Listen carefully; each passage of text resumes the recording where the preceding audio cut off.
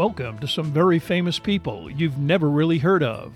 Bite-sized biographies of the famous, the infamous, and the quirky in less than an hour. My name is Philip D. Gibbons, and there's more information about me, this podcast, and a bibliography at someveryfamouspeople.com. There are also photographs of many of the individuals and items mentioned in this podcast. At the conclusion of part 1 of this presentation, there will be additional suggestions concerning further information about today's subject, Harry Houdini.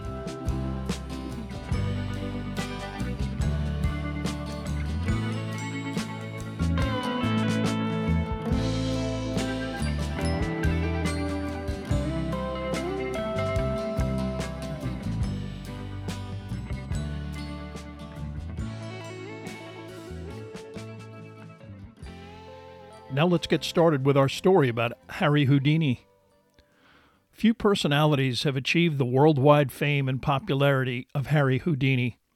Successful in several different media ranging from vaudeville to motion pictures, this performer was also an astute businessman who incorporated both groundbreaking copyright implementation and sensational publicity to establish himself as one of the first 20th century entertainment superstars. Initially performing card tricks in small, obscure sideshows, it took almost a decade before Houdini began to attract attention as an escape artist and magician. Beginning with handcuffs and increasingly elaborate devices that included a padlocked milk can filled with water and the unique Chinese water torture cell, an elaborately designed set of restraints surrounded by a large glass tank also filled with water. The showman eventually routinely appeared before huge crowds, restrained in a straitjacket secured by layers of handcuffs, chains, locks, and various other impediments, with the additional hazard of jumping into a river or hanging upside down from a crane or tall building, emerging from these impediments in full view of thousands of spectators. Known for his remarkable physical strength and pain tolerance, these impressive traits contributed to Houdini's premature death on Halloween 1926 at the age of 52. Harry Houdini was born Erich Weitz in Budapest, Hungary on March 24, 1874. One of 8 siblings or half-siblings, Erich's father, Meyer Weitz, in 1876, emigrated from Hungary to the United States at the age of 47. He left his second wife, a first was already deceased, and 5 mostly young children, as well as a teenager from his first marriage, behind. His intent was to find gainful employment in the New World before sending for the rest of his family, a not uncommon process in late 19th century America. The Weitz family was Jewish, and Meyer Weitz was an educated individual who found a congregation willing to employ him in the rapidly growing town of Appleton, Wisconsin. While much of Harry Houdini's childhood and early life is either unknown or the subject of legend, his father's actual occupational history, especially in Europe, is completely unsubstantiated. Some accounts indicate that his ability to serve as the rabbi of the small congregation in Appleton was the result of Meyer Weitz's ability to convince these folks of his competence and no real relevant past employment. Initially based on his fluency in German, Hungarian, Hebrew, and his learned and dignified presence, the rabbi was greatly respected by his newfound flock. In July 1878, his dislocated family endured the grueling 15-day voyage in the least expensive steerage class of a transatlantic steamer, first reaching New York where they stayed with relatives, and in September making their way to Appleton. Somewhere along the way, whether it was the result of immigration officials or the Weitzes themselves, the family surname was changed to Weiss, an S substituted for Z, a more anglicized identity. Eventually, some of Meyer Weiss's quirks began to alienate his congregation, including his practice of speaking and conducting his services in German instead of English, and his age, already pushing 50, rather old for the time period. This combination must have grated because in 1881 he was replaced and whatever meager livelihood he maintained was severed. His second wife and Eric's mother, Cecilia, gave birth to 2 more children while the couple lived in Appleton, adding to the family's considerable economic insecurity. Weiss Sr. then moved his family to Milwaukee, where he scraped by in his earnings from a Hebrew school he opened and modest handouts from a local Jewish charity. Life took an even harsher turn when the rabbi's eldest son, Herman, died from tuberculosis in 1885, only 22.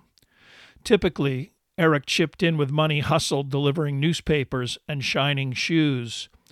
Things became desperate enough that it was eventually decided that New York City might provide better opportunities. And by 1888, the entire family was living in a modest tenement house on the Upper East Side of Manhattan. No longer even attempting to persevere as a rabbi, Meyer Weiss now took any employment he could get, mostly as an unsophisticated laborer in the garment industry. His son Eric was also a scrapper who took jobs as a messenger and in the small industrial shops that proliferated throughout the city. As a teenager, Eric Weiss also excelled at long-distance running and boxing, training by jogging in nearby Central Park. Still, it was a typically bleak existence, which became even bleaker in October of 1895 when Meyer Weiss died of cancer. Among the many legends surrounding Harry Houdini's humble origin is his father's deathbed plea that Eric, already perceived as the most enterprising member of the family, made sure to provide for Eric's mother, Cecilia, and to promise that her needs be taken care of for as long as she lived. Eric is said to have agreed, and now it was up to him to respond with some meaningful means of supplying the Weiss clan with some income.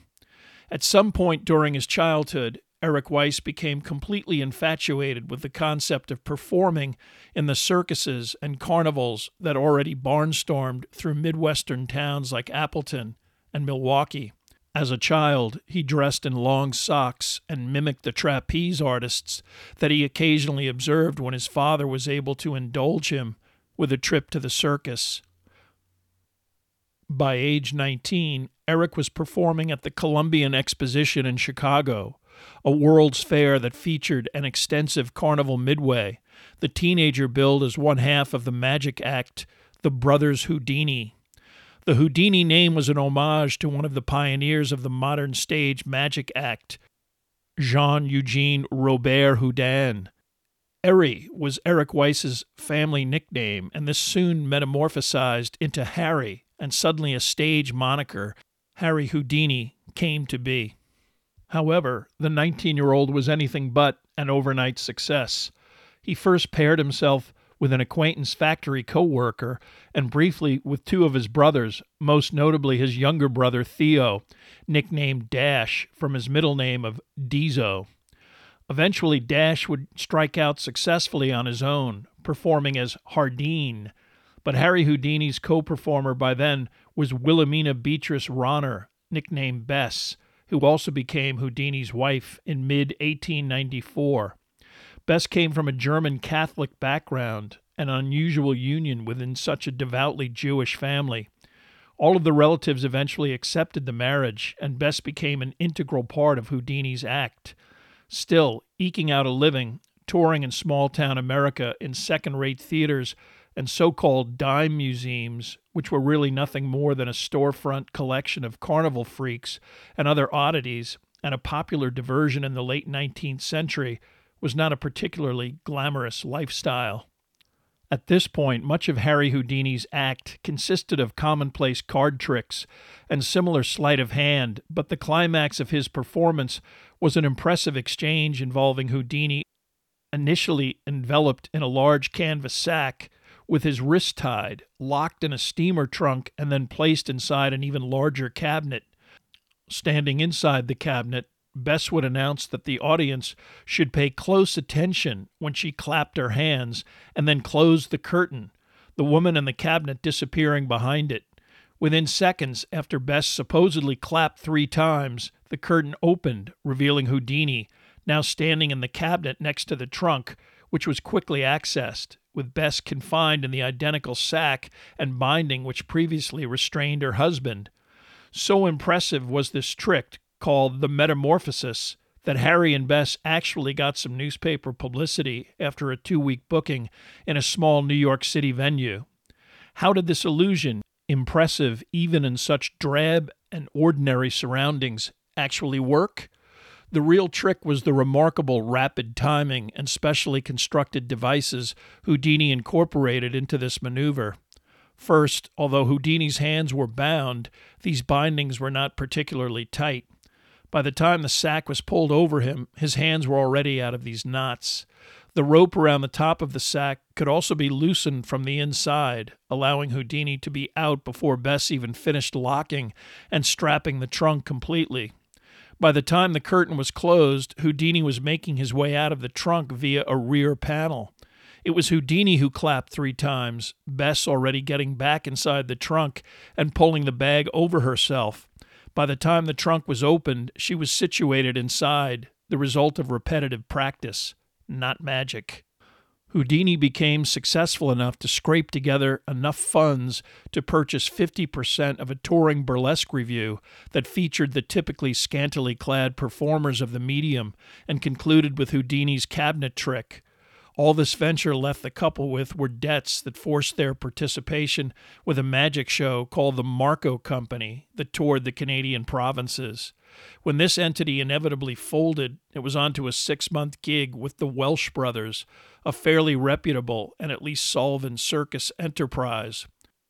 But by October of 1898, both Bess and Harry were exhausted and ready to give up on touring. They headed back to New York, to Harry's mother's house, to figure out their next move.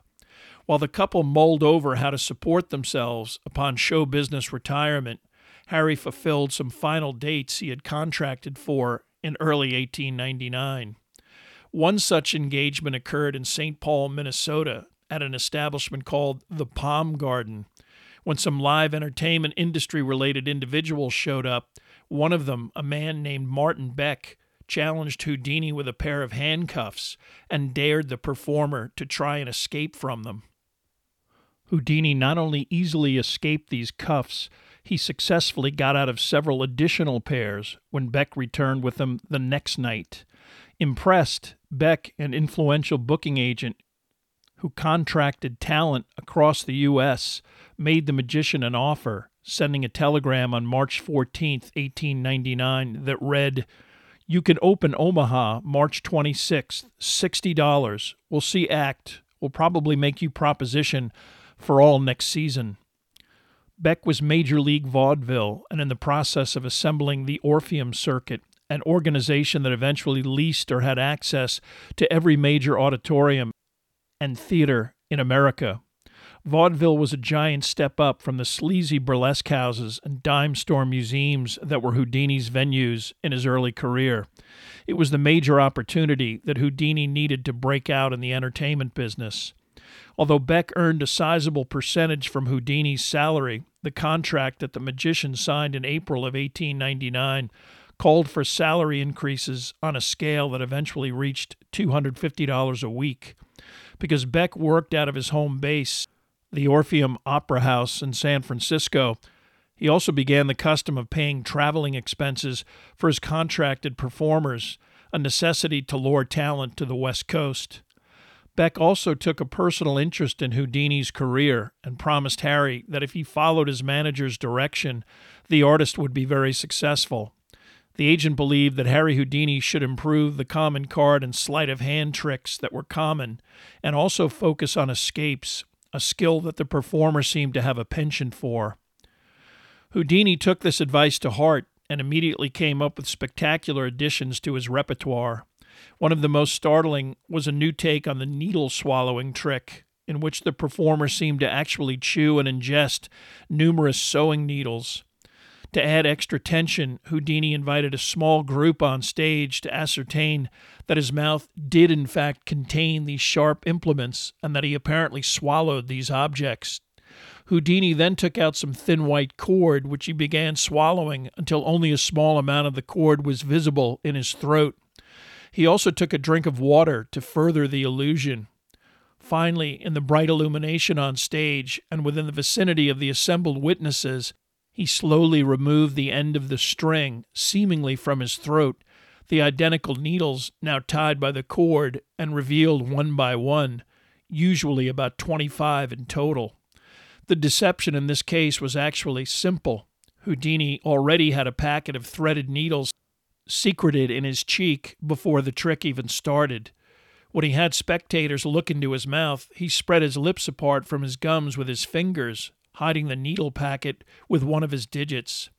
After placing the loose needles and thread on his tongue, he spat those out into the glass of water, quickly handing the glass to an assistant. To garner publicity, Houdini now started to promote himself by slipping handcuffs in police stations after a meticulous search by detectives.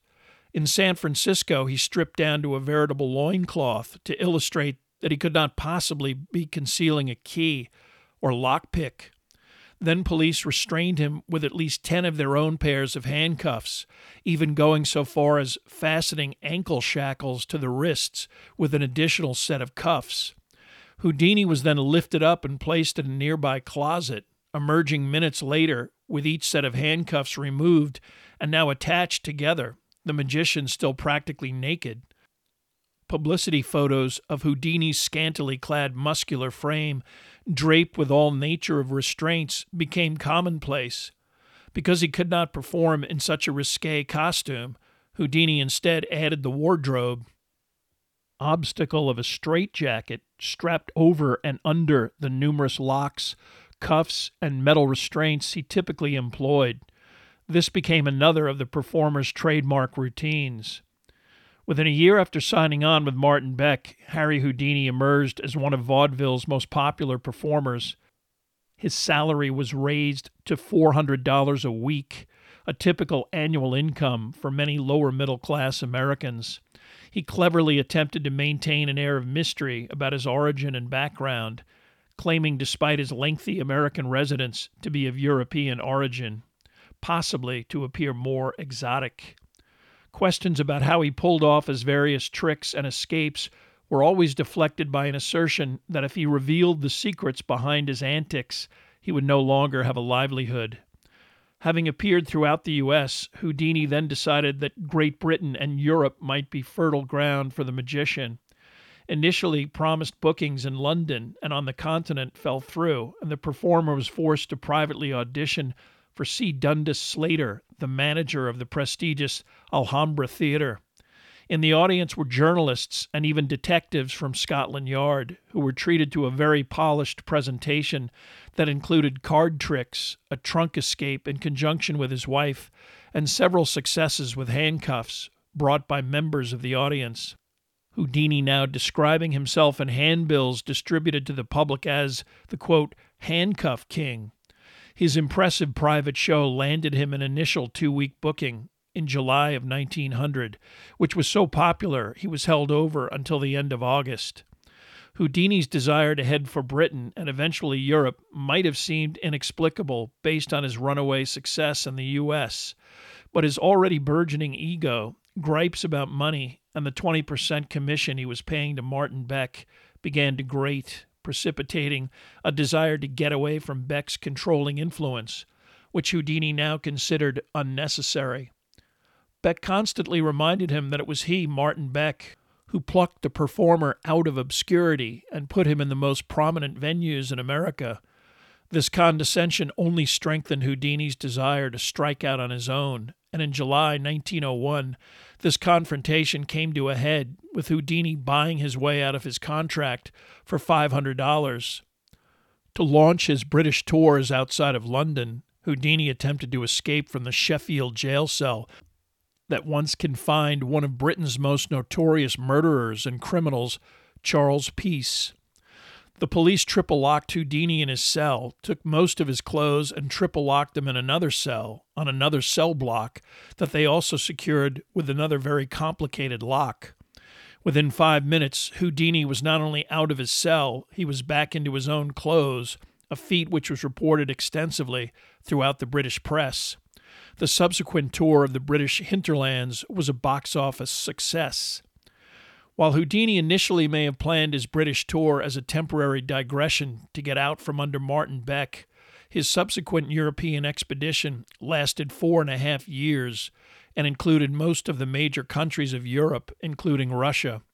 He promoted his shows in each location by utilizing the packing case escape, challenging any large department store or firm that typically utilized large wooden boxes to furnish such an enclosure for his show. These entities would also promote the show with their own advertising, boosting the box office to sell out crowds at double the normal admission prices. One such performance took place in Glasgow in September of 1904. Houdini was nailed inside of a large wooden packing crate provided by a local merchant, several representatives entering the venue, the 2,500-seat Zoo Hippodrome, in advance. When they observed that there was a trap door on the stage, they insisted that a platform be constructed to raise the box off of the ground. The news spread of the challenge facing Houdini. A massive sellout piled into the venue. Demand so fervent that temporary seats were placed on the stage. Those unable to enter the sold-out arena milled in the street, hoping to find out as quickly as possible if Houdini was successful. On stage, as an orchestra played, the crate itself, determined to be a sturdy, normal enclosure with no hidden trapdoors or panels, stood alone on a raised wooden base. Houdini was lowered inside, the box nailed shut, and then roped with lines normally used to secure ferry boats. A circular cloth curtain was then placed completely around the entire setup, and the audience waited while the band played on. For 15 minutes, suspense built, and just as the orchestra was finishing up Hail Britannia, Houdini emerged from behind the curtain, disheveled but outside of the case, which was still on the platform and still intact, ropes still in place. The crowd was especially appreciative, actually carrying Houdini out of the theater on their shoulders and taking him all the way to his hotel. Although Houdini spent a great deal of time in Great Britain, he also appeared frequently throughout Germany, billed there also as Der König der Handschellen, the King of Handcuffs.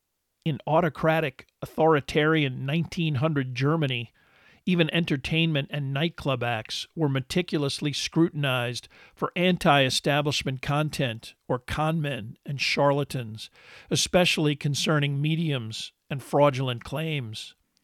Houdini was no exception, and he was subjected to an examination at the Central Berlin police station in September of 1900, in which he was stripped virtually naked in front of hundreds of policemen, fettered with all sorts of intricate restraints, and even had his mouth taped over, preventing this area from being used to hide keys or picks.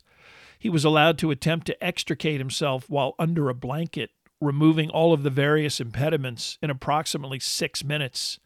He was not only granted permission to perform, he was officially complimented on stationery by the city's highest police official, who added that Houdini's successful escape was inexplicable.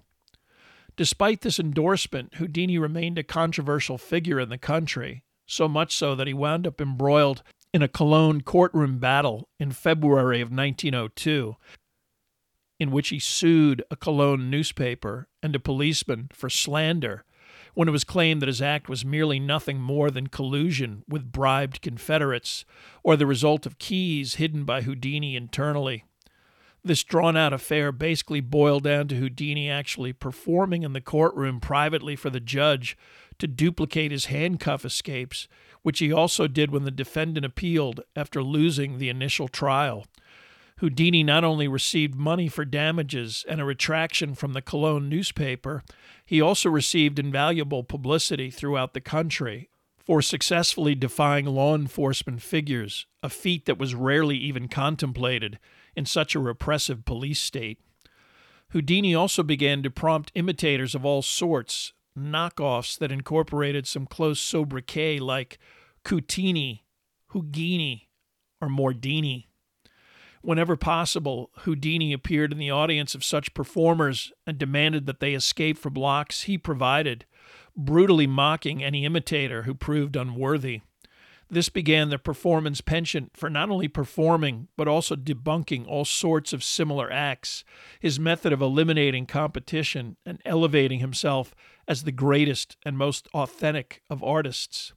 So successful was Houdini in creating his unique persona that many, especially German publications, began to speculate that his process, exemplified by such tricks as metamorphosis that he still regularly performed with Bess, could only be explained by Houdini possessing supernatural powers. Houdini's tireless interaction with all existing forms of media, mostly newspapers, was accompanied by a relentless distribution of handbills and posters announcing his upcoming presence in a particular city. These advertisements proclaimed all sorts of grandiose accomplishments, the biggest crowds, broken box office records, defeats of the German legal establishment, and the most sensational escapes in a blizzard of publicity meant to deliberately saturate any market with a relentless, omnipresent campaign. Such antics were quite successful. Having started in London at about $300 a week, Houdini now earned upwards of $1,000 a week, occasionally earning even a higher weekly salary. But perhaps a holdover from his impoverished youth, Houdini, financially responsible for his mother, banked a lot of his earnings and chose to travel and live in an unostentatious and thrifty lifestyle. He did, however, purchase an impressive brownstone house in Harlem at 278 West 113th Street, which became the residence for his mother and sister and other members of his family, Houdini almost always on the road and unable himself to take advantage of this then fashionable neighborhood. Although Houdini actually preferred performing and living in Europe, homesickness and a long absence from his aging mother prompted him to return to the U.S. for what he thought was to be a brief stint of just a few weeks, but which ultimately turned into a lengthy Orpheum circuit tour that lasted for 3 years. So successful and affluent was Houdini at this point that he even discussed retirement in the near future, indicative of the amount of money he pocketed during his initial period of tremendous popularity. It had been 5 years since Houdini had performed before American audiences. Many patrons either had never seen him before or would be disappointed if he merely reiterated his previous act. To this end, Houdini began to incorporate an entirely novel component into his repertoire: water. He practiced both immersion in extremely cold temperatures and also holding his breath underwater for as long as possible. His wife timed him in the large bathtub in his Manhattan brownstone, and Houdini eventually went as far as dumping ice into the tub to simulate the coldest of temperatures, hardening himself to this inordinate condition. What resulted was one of his most famous tricks, the milk can escape. On stage, Houdini had audience members kick the 4-foot-tall can to establish that it was in fact metallic and inflexible. The can was then filled with water, while off stage, Houdini changed into a bathing suit. When he returned, he was handcuffed and placed inside of the can after telling the audience to hold their breath for as long as they could. 6 hasps secured by locks, some even provided by spectators, were then secured and a screen was placed in front of the can, this process itself taking approximately a minute. Houdini's assistant, Franz Kuckohl, an Austrian hired while Houdini performed in Europe, stood by with an axe, the audience told that he was to break open the can if Houdini did not emerge in a set amount of time, the Austrian's presence designed to add additional tension to the already potentially fatal undertaking. Houdini did employ a remarkable ability to hold his breath. As a young man, he is said to have been able to do this for 3 minutes, 45 seconds. But on a regular basis, he was able to not breathe for about 2.5 minutes, more than enough to take advantage of one aspect of his specially designed enclosure. The so-called milk can had rivets on it that were in fact fake. Although anyone examining the top of the can who tried to pull it off would not be able to do so, anyone inside the can could quickly and easily push the specially designed top part of the can off with the locks still in place, put the top back on, and in Houdini's case, easily slip out of his handcuffs. He typically emerged in about 3 minutes, soaking wet but free of his cuffs, having seemingly defied death in an inexplicable manner. While this onstage trick employed a mechanical aid unknown to the audience, Houdini also began to incorporate a stunt that both greatly enhanced his reputation and did require tremendous physical skill and strength. To publicize commercial appearances, the escape artist also began the practice of jumping handcuffed from bridges spanning whatever river ran through the city where he was performing. On May 6, 1907, when Houdini jumped from a bridge in Rochester, New York, he also incorporated the new phenomenon of motion pictures. A 2-minute clip of this exploit is still easily found on the internet today. Underwater for no more than 15 seconds, Houdini quickly emerged, holding the now open restraints in the air. Not only was this particular jump witnessed by an estimated 10,000 spectators, Houdini cleverly was able to exhibit the film footage in subsequent performances in theaters and arenas. Cutting-edge stuff in 1907. A subsequent jump in New Orleans included not only handcuffs, but chains wrapped around his limbs and padlocked at his throat. This required only about 30 seconds before Houdini emerged, holding all of the restraints triumphantly over his head, as a transfixed audience of thousands watched from a Mississippi levee. Weather conditions also were circumvented, Houdini once jumping 25 feet off of Detroit's Belle Isle Bridge at the end of November into the freezing Detroit River. Similar successful jumps occurred into Pittsburgh's Allegheny and Boston's Charles Rivers, but the danger involved in these attempts was evidenced when a headfirst dive into the ocean from an Atlantic City pier in front of 20,000 people resulted in Houdini slamming his head into the ocean floor and almost breaking his neck. All of these escapades wound up routinely publicized on newspaper front pages all across America. He also continued with escapes from metropolitan police lockups that occurred in exotic locations that had maximum publicity value. In Washington, D.C., in January of 1906, he was placed in the former cell that confined presidential assassin Charles J. Guiteau within the Murderers' Row in the D.C.'s United States Jail. Stripped of his clothing and thoroughly searched, he was then placed in Guiteau's former cell, jail personnel leaving him there and returning to an exterior office. The cells were not only protected by sophisticated locks, they also featured a bar connected to the walls of the corridor. This bar also locked with a device that featured 5 tumblers and was unreachable from the inside of the cell.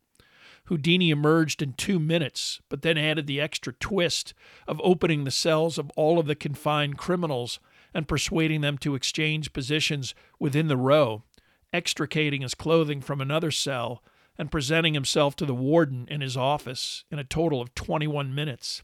This warden, J.H. Harris, was so impressed that he provided Houdini with a written testimonial that described the escape in full detail. Houdini also seems to have maintained a sense of humor during this particular challenge. Asking one of the convicts why he was incarcerated, the man replied that he was a housebreaker and a burglar. To this, Houdini exclaimed, quote, "You're a bad one, or you could get out of here," unquote. Always attempting to distance himself from imitators and even skilled competitors, which included his own brother Dash, a.k.a. Hardeen, Houdini continued the publicity gimmick of announcing that he would escape from any device, contraption, or situation presented independently to him by some external organization or commercial entity.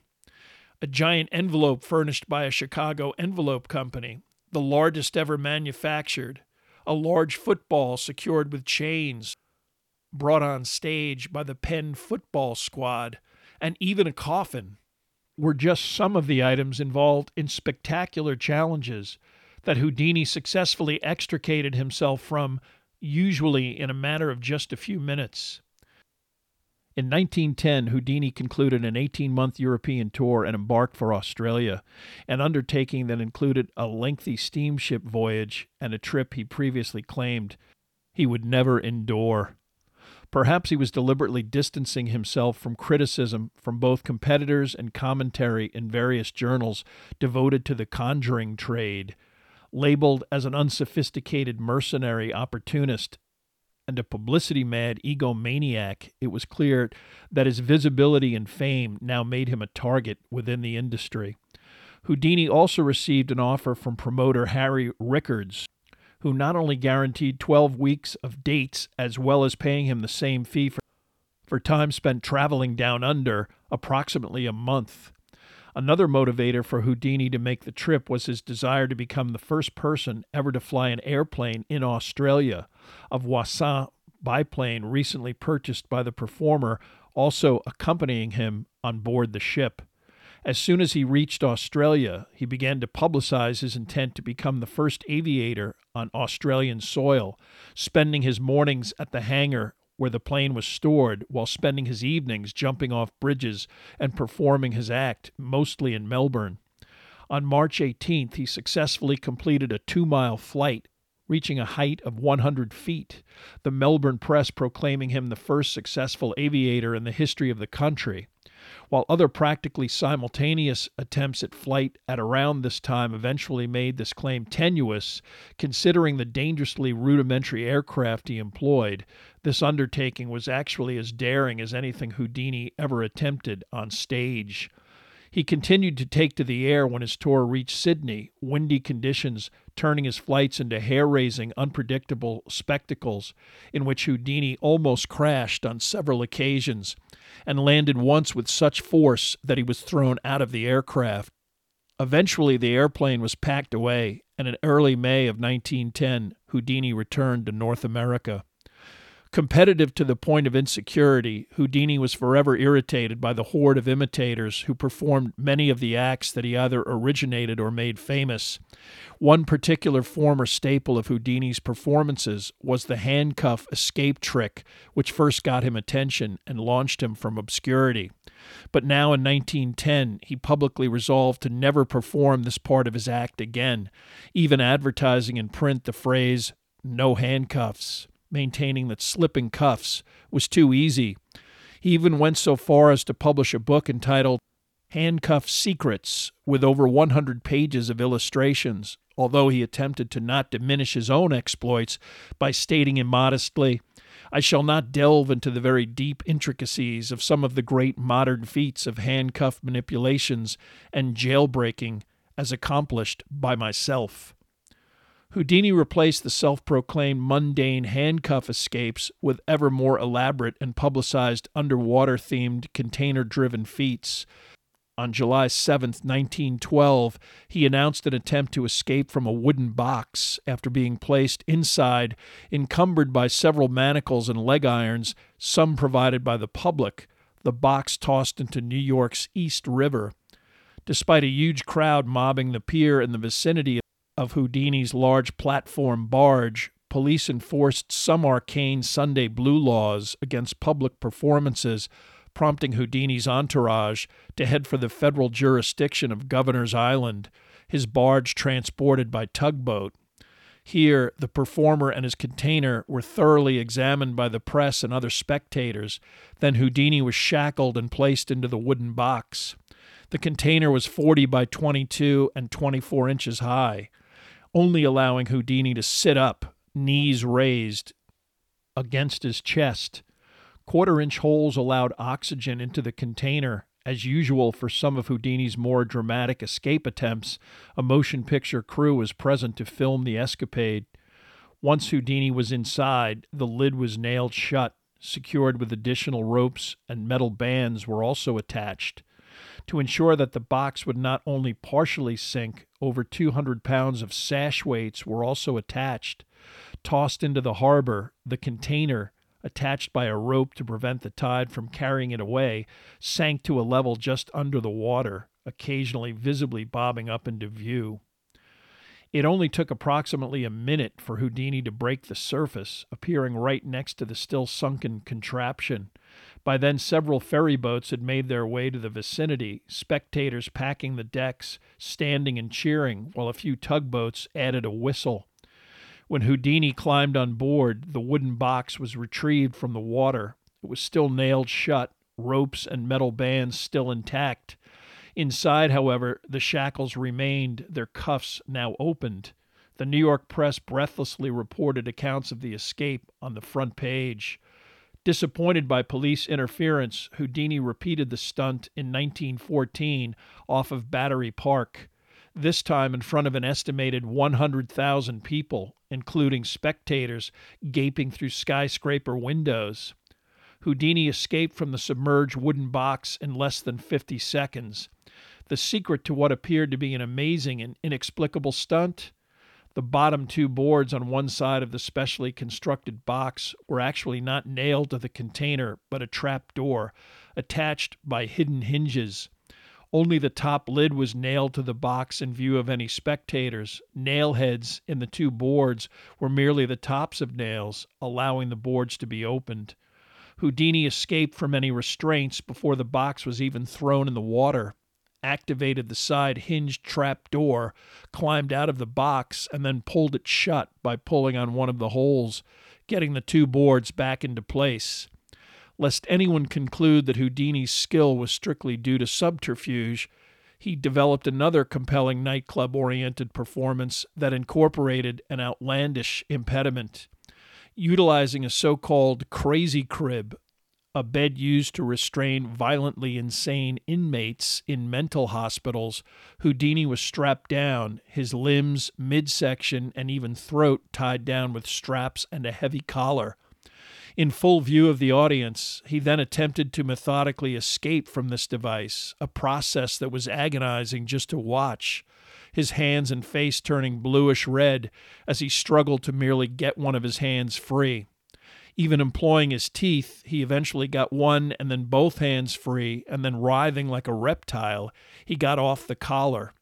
Next, the buckles that restrained his midriff and feet, and after approximately 30 minutes, he was entirely free, clearly the result of an esoteric skill, evidenced by the fact that his pants and shirt were literally ripped to shreds. A London newspaper described the audience's response to this performance as hysterical, an ovation and acknowledgement that lasted a full 10 minutes before the curtain was lowered and Houdini left the stage. Having received numerous challenges from various individuals incorporating Asian-themed restraining devices, Houdini wished to adapt these exotic components within the ultimate escape challenge. What resulted was the Chinese water torture cell, an elaborate specially constructed glass telephone booth-sized container into which Houdini was lowered head first, his feet locked into wooden stocks. But before he even performed this trick in front of a live audience, Houdini attempted to anticipate any of the inevitable copycats who might attempt something similar. Understanding that patents did nothing to stop any of his imitators, who merely slightly varied any devices or performances to circumvent such restrictions, he instead performed what he eventually described as a one-act play, which he called Houdini Upside Down. This performance deliberately took place in front of an audience of one individual, Houdini then able to copyright it and its contents, asserting that only he had the legal right to perform such a trick. Granted an official copyright by the Lord Chamberlain, entertainment managers were then formally notified of this legal perspective, warning them of consequences if this alleged intellectual property was infringed. Following this attempt at legal insulation, Houdini needed to assemble the elaborate equipment and preparation for the actual trick itself. Because the device required hundreds of gallons of water to fill up the cell, not only were large tubs required on stage, but a fire hose provided the large amount of liquid necessary. The plate glass, steel, and mahogany frame itself weighed 3/4 of a ton, and also required replacement panes of glass in the event that one of the tempered half-inch panels broke, which happened on at least one occasion. An elaborate system of winches, pulleys, and ropes were also required to lift and deposit Houdini into the cell. When the act was first performed in Berlin on September 12, 1912, Houdini was accompanied on stage by 3 formally dressed assistants, 4 brass water containers, the water torture cell on top of a special waterproof tarpaulin, and a gold-colored screen to be placed in front of this contraption as Houdini was placed inside, upside down. An axe was also situated nearby. Houdini announced that it was necessary in the event he failed and an assistant needed to smash the glass and prevent his death. He then lay down as his assistants, while some select members of the audience observed closely, affixed his ankles in mahogany stocks that closed over his feet. Slowly he was lifted into place and then lowered into the tank. Once he was fully immersed, the mahogany stocks, embedded in a square wooden lid, were locked against the sides of the tank with 4 hasps and padlocks. Houdini briefly visible, upside down, his hair swirling, cheeks puffed out as he held his breath, underwater. Then the large gold screen was placed in front of the tank, and the magician disappeared from view as the orchestra played a dark, dramatic tune. It took approximately 2 minutes before Houdini, soaking wet, made his appearance on stage. The screen was removed, revealing the intact water torture cell, the stocks in place and still locked to the top of the device. Newspaper accounts invariably used words like awe-inspiring, stunning, and even supernatural to describe the suspense, process, and ultimate reemergence of Houdini. The audience response so uniformly, emphatically enthusiastic that he kept the water torture cell escape in his act for the rest of his life. How did it work? Houdini did employ breathing techniques and acrobatic skill during this particular trick, but as usual, specially concealed gadgets secretly aided him. One of the reasons the cell cost over $10,000 was several unusual design features. The first involved the special stocks enclosing Houdini's feet. When these were locked in place by the hasps, they stretched just slightly enough to allow Houdini to push against the side of the tank, twist sideways, and pull his feet through the now larger holes in the stocks. He then pulled his knees into a tuck position, essentially rotated, getting his head upright, allowing him to take advantage of the second special design feature. When the stocks and wooden lid were lowered onto the cell, a small amount of water was displaced outside of the device. Once Houdini got himself out of the stocks, he could take breaths of air before getting out of the tank. The 2 boards of the stocks were hinged so that they could be pushed open. Once he extricated himself, Houdini merely put the stocks back in place, climbed down onto the stage, all of the hasps, padlocks, and stocks seemingly unmoved and intact. Although Houdini himself provided intense drama for his audience, he personally experienced one of the most dramatic moments of his own life when his mother, Cecilia, died on July 17, 1913. Although all such mother-son relationships are typically close, Houdini had an especially strong maternal bond. Having become a worldwide success, the rock that his family and especially his mother relied upon, and an attentive son who lived up to his vow to his dying father, Harry Houdini's interaction with his mother was a typically old-world relationship. Unlike his behavior with non-family members, which was egotistical, controlling, and financially ruthless, Houdini even described himself as a mama's boy. And it has been speculated that his entire career, and especially his death-defying stunts, were nothing more than an attempt to arouse approval, attention, but most importantly, Cecilia's concern. Upon receiving news of his mother's death while on tour in Copenhagen, Houdini fainted. Although it was against Jewish tradition, the family agreed to his request to delay the burial until he could make it back from Denmark. Subsequently, the usually workaholic Houdini canceled several months' worth of performances, although accounts claiming that he also began immediately attempting to communicate with his mother through the spirit world are untrue.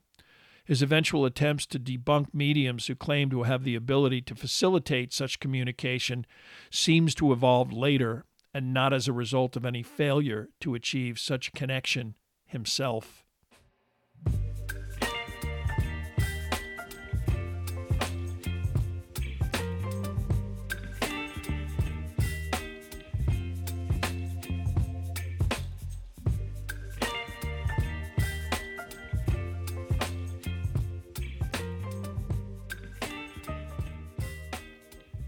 Thank you for listening to part 1 of this podcast about Harry Houdini. Much of the information for this podcast came from the books Houdini, The Career of Eric Weiss by Kenneth Silverman, and The Secret Life of Houdini by William Kalush and Larry Sloman. There are also additional photographs, bibliographical and musical information at someveryfamouspeople.com. If you have enjoyed this presentation, please like us at our Facebook page, Some Very Famous People, and follow us on Twitter at Philip D. Gibbons. Subscribe to my YouTube page at Noblesse Oblige, and also rate us on iTunes. And if you have the time, leave a brief review. A link is provided at our website.